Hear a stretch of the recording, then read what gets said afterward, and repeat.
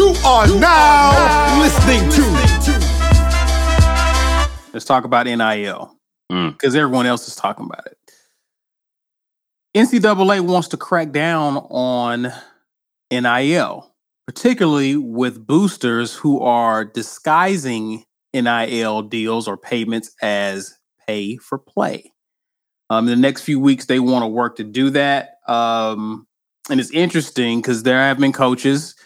B's favorite non-Auburn coach came out and said that they need to, I believe he used the word safeguards, I believe.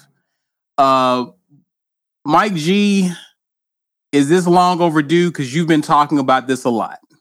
Your thoughts, sir? Yeah,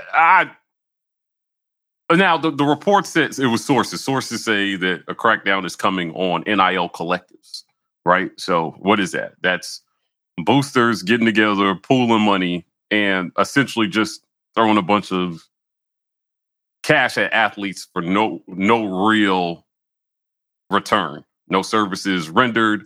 And I think what they're trying to say is this is just supposed to be like legitimate business deals. NIL was always supposed to be about letting the athlete capitalize on their name, image, and likeness. It was not meant, even though that's what it's turning into, and this to be just a free-for-all where boosters just give players money to go to a certain school. Now, why I think Auburn is doing it the right way is that, you know, in conversations with some of the athletes that have gotten bigger NIL deals, these are legitimate contracts they've signed.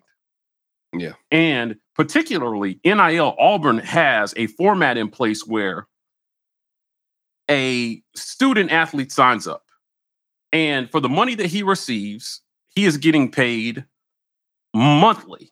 Now, we did this interview with Rick Davison. If you haven't seen it, please go check it out. And they have what they call fulfillment. Here are all the things you have to do because you got paid.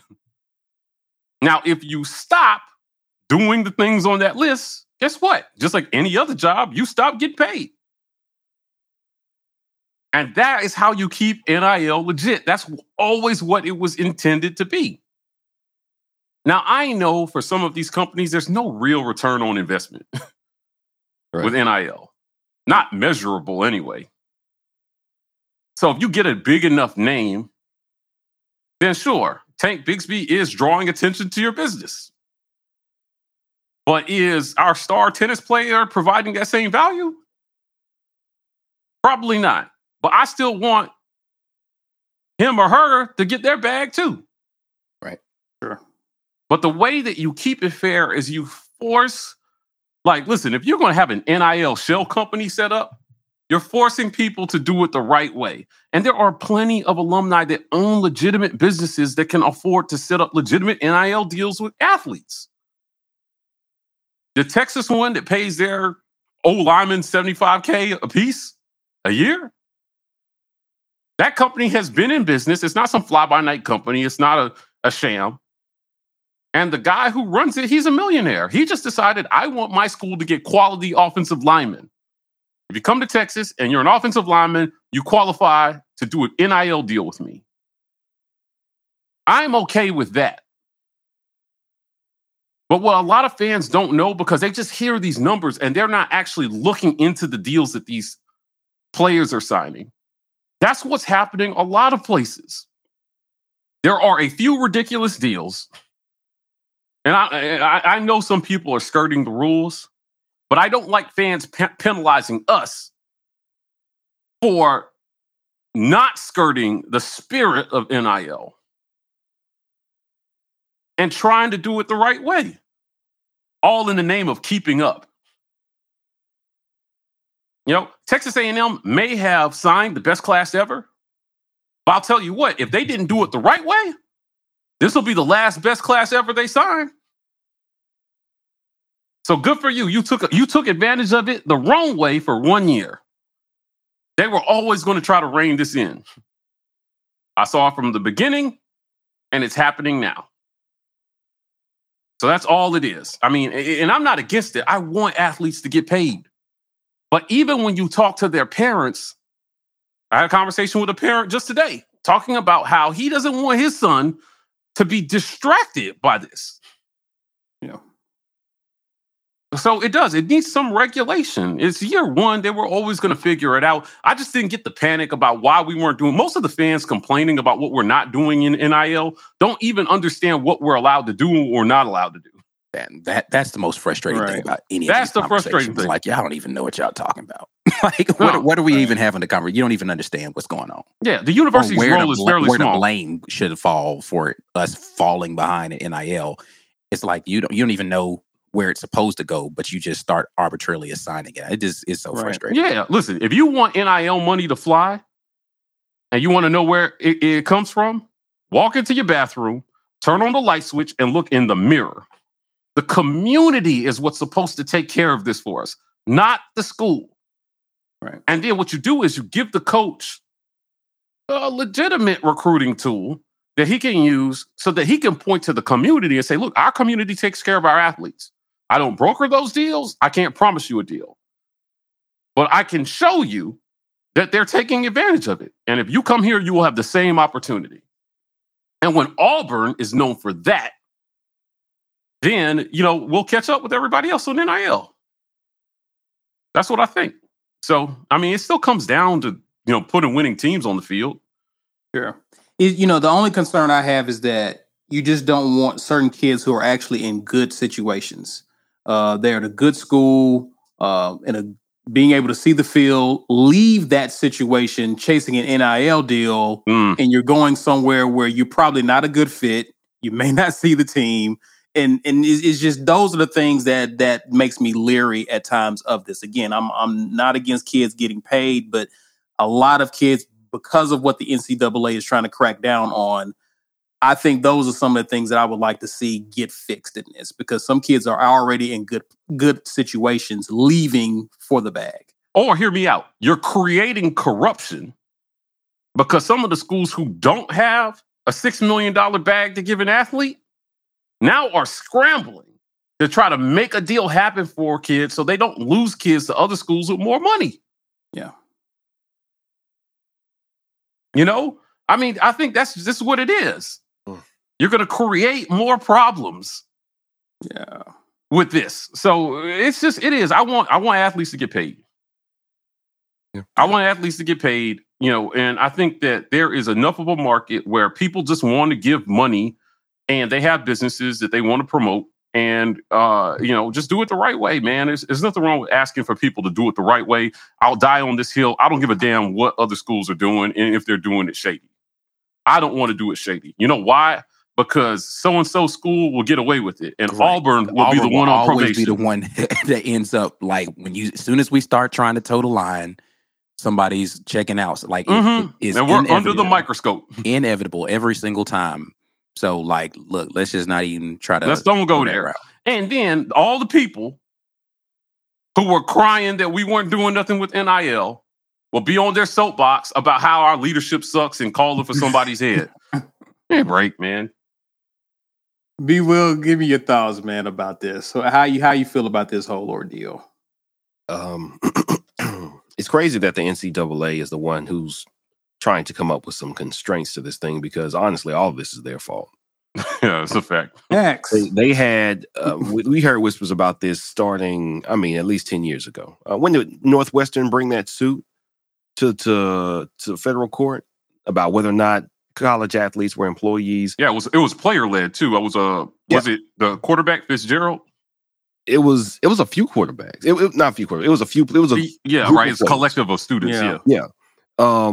What they could have done was slowly, very slowly, when the only thing that athletes wanted to be able to do was get paid for showing up in NCAA football or basketball, sign some jerseys, and get a little cash in their pocket, take some pictures and sign autographs. It's like you could have let them do that. Now, eventually, don't get me wrong, eventually we would have always ended up here, where businesses are fighting to take advantage of the fact that kids need money, and whoever has the most influential alum base would take advantage by funneling it into their businesses to the players. And I still blame the NCAA for not seeing here's exactly how this is going to go. How bad can it get if we just pull up the gate and let everybody just dash? How bad could it get? What's going to happen is somebody's going to get trampled. And that's what we're seeing right now. Mm. You're seeing Pitt, poor Pitt. They had their quarterback go to the league and their best wide receiver in the nation, Biletnikoff Award winner, leave to go to another team. Mm. You know how much we are arguing and upset that we didn't recruit better out of high school. Now imagine if we had recruited an NFL drafted quarterback and the Biletnikoff winner. We don't win anything. And then they both leave. It's terrible. You do that well to recruit and develop, and you get nothing. And your guys can't stay because all of a sudden somebody can just, promise them the world, maybe probably give them most of it, and they can go wherever. And it's a mess that if I know we can see it just as fans, we could see, oh, well, you know what? It's 2005. Let the kids sign some autographs. Hey, Todd Gurley shouldn't be suspended for signing jerseys. That's stupid. Hey, Johnny Manziel wants to sign some jerseys and get some bread. Let him do it. Who cares? Now, how far are we away from Johnny Manziel collecting a few $1,000 from signing some autographs? Why? Because they try to act like, oh, well, maybe if we just don't talk about it, they'll stop asking for. No, dummy. We know how much money football makes. What are you doing? You just hiding all that March Madness money? You think we don't know how much money you get from putting NCAA on things? It's not like y'all are throwing some resources down here to make this happen. The SEC is making SEC football happen. Y'all have nothing to do with it. You throw an NCAA seal on and you collect a bunch of money from rights. Why? Let these players, and this is probably the most important thing. If they had let this happen far enough back, then people wouldn't be clamoring nearly as much to pay players from the university's pockets. So this is, I think, probably the time that they let this happen. I think that has something to do with this because that had picked up steam as well. The ideology of, you know what? They create this much value. The universities are pocketing the money. Hey, universities, why don't you break some off? Where coaches were like, they ain't getting none of my money. No, yeah, let's let them get paid for their faces on stuff and to do an endorsement. But they did it so hastily, with no rules, with no planning, with no foresight, that it's a mess. And I feel for the middle tier schools, the smaller schools, because you had a chance to develop a really good program wherever you were at. And this is kind of the blueprint of what it would be. You would recruit like hell, 2-3 stars, if you're in Iowa, or if you're like, the Chanticleers? What's the team? Is it Charlotte? I think they just moved up to the Sun Belt from FCS. I'm not sure. But there are a few schools who every 3 or 4 years, once the players they recruit turn into juniors and seniors, and they have a majority mature team, they have an excellent season because they can coach and develop. Now, let one of your players have an outstanding sophomore campaign. They are gone. Why would I hang around at any of those mid-tier schools? Why would I hang around at Kansas? Right. We got what's his name? Harris. We got Harris. Why? Because he flashed at Kansas. We were like, oh, y'all are a terrible team with one good player. We'll take that off your hands. Thank you very much.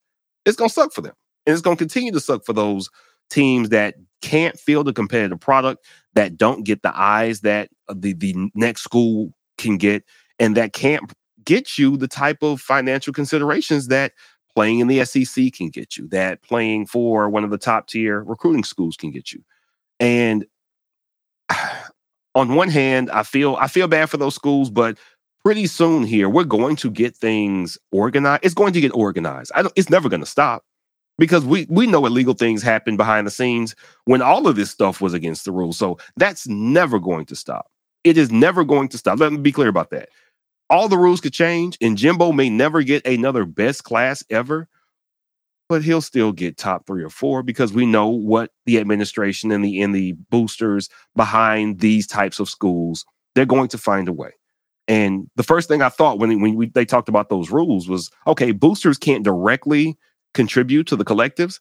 All right, I'm going to have 3 shell companies, and my right-hand man is going to run one of the shell companies. So what's the difference? It's not me. Yeah, I sit on the board, but my, nephew-in-law, he's going to run the company. So it's not me. So he just wants to give $1 million to the collective. That's cool, right?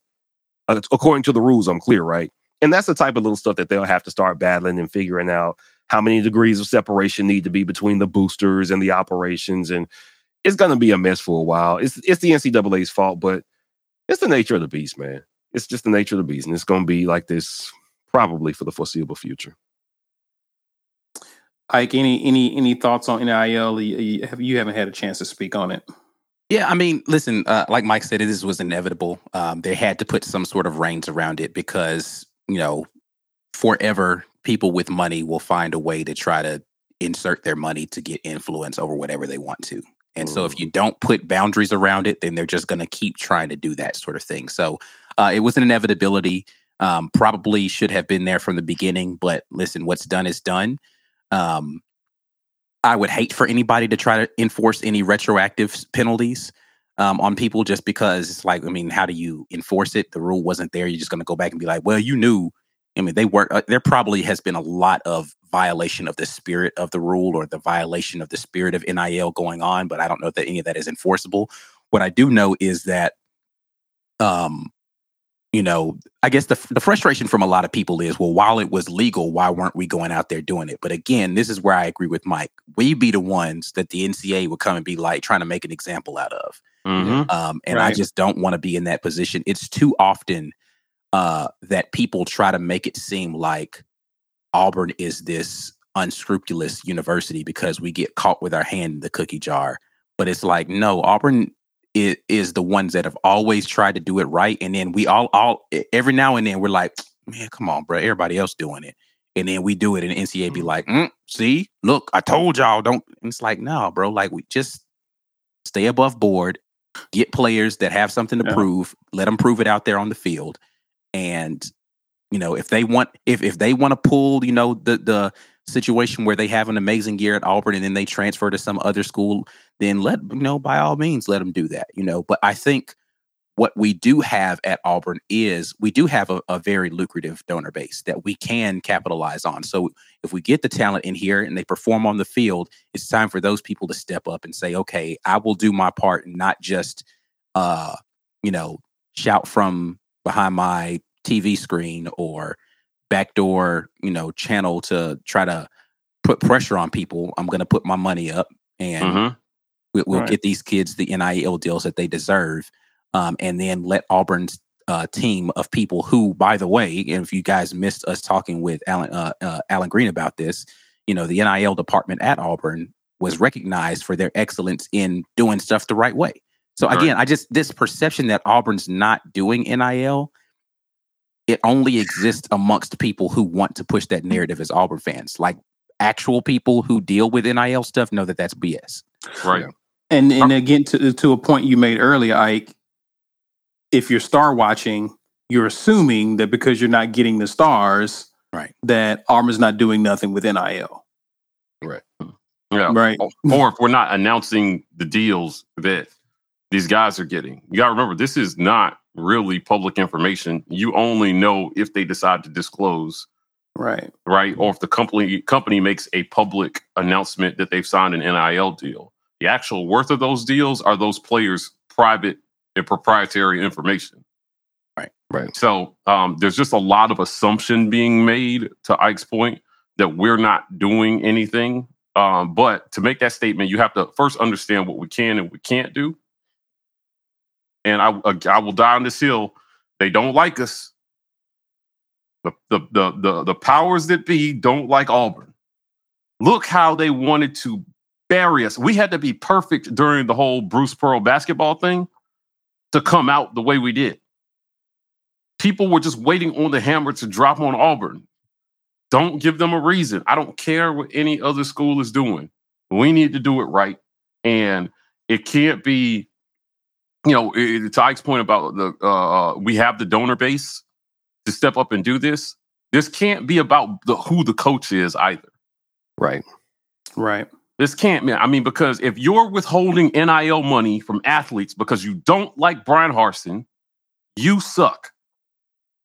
Because you're not hurting Brian Harsin. Brian Harsin is going to leave here a millionaire, a multi-millionaire, no matter what kind of job he does. Regardless of what happens this year, Brian Harsin will be a millionaire based upon the contract that he's already signed. So all you are doing is hurting the football program. That's it. And the athletes. And you're setting us back. Because if you're so worried about the arms race that is NIL, you'll pour money in no matter who the coach is. Because if you don't, you're only hurting Auburn and the athletes. You know what? To that point, I remember I was listening to a podcast. I think it was about Monty Jones. He was talking about how LSU is actually the best coaching job in the nation. And the reason that it is because you have a concentrated talent pool. There is no other school in the state that competes with you for recruiting. But more than that, their recruiting never falters no matter who the coach is. Right. They said going back to Saban, Les Miles, Orgeron, and now Brian Kelly, they were like, if you're a Louisiana boy, there's a really, really, really good chance you're going to end up at LSU. Mm-hmm. Yeah. Oh, what's his name? Les Miles consistently recruited still fairly well against Nick Saban for the guys in the state. Like 1 or 2 snuck out to Alabama, but not a lot.